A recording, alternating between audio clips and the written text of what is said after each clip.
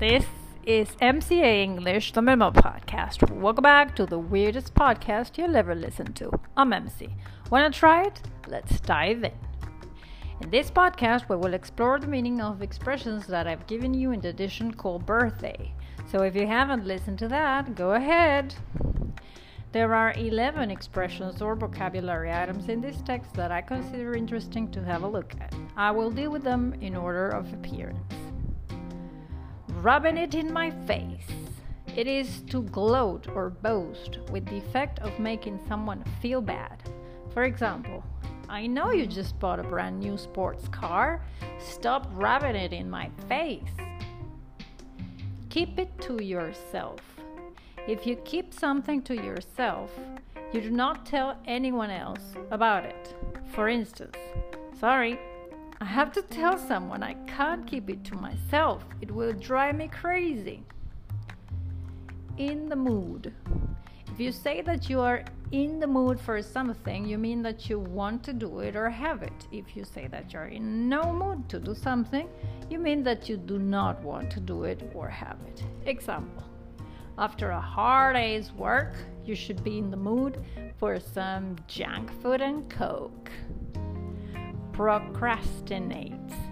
If you procrastinate, you keep leaving things you should do until later, often because you do not want to do them or because you're lazy.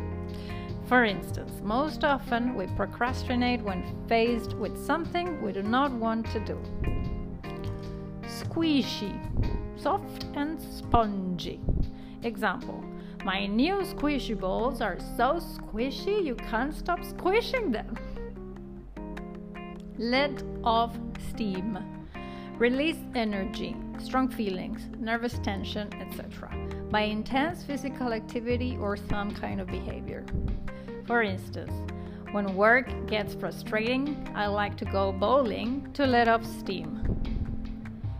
Given that, in consideration of the fact that, synonyms are since, considering that.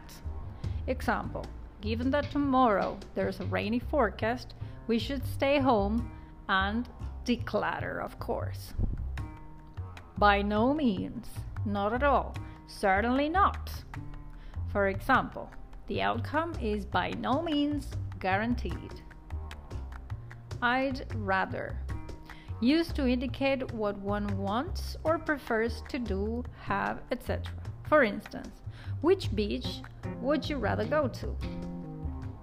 Unbearable. So unpleasant, distasteful, or painful as to be intolerable.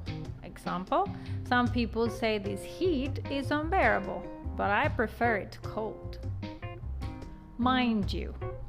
Used in speech to give stress to a statement that one is making so that a preceding or following statement will not be misunderstood.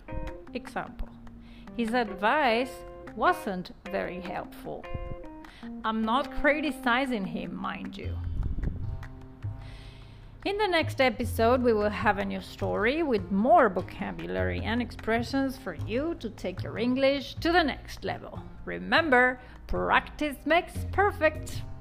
This was MCA English, the Minimal Podcast. Catch you later.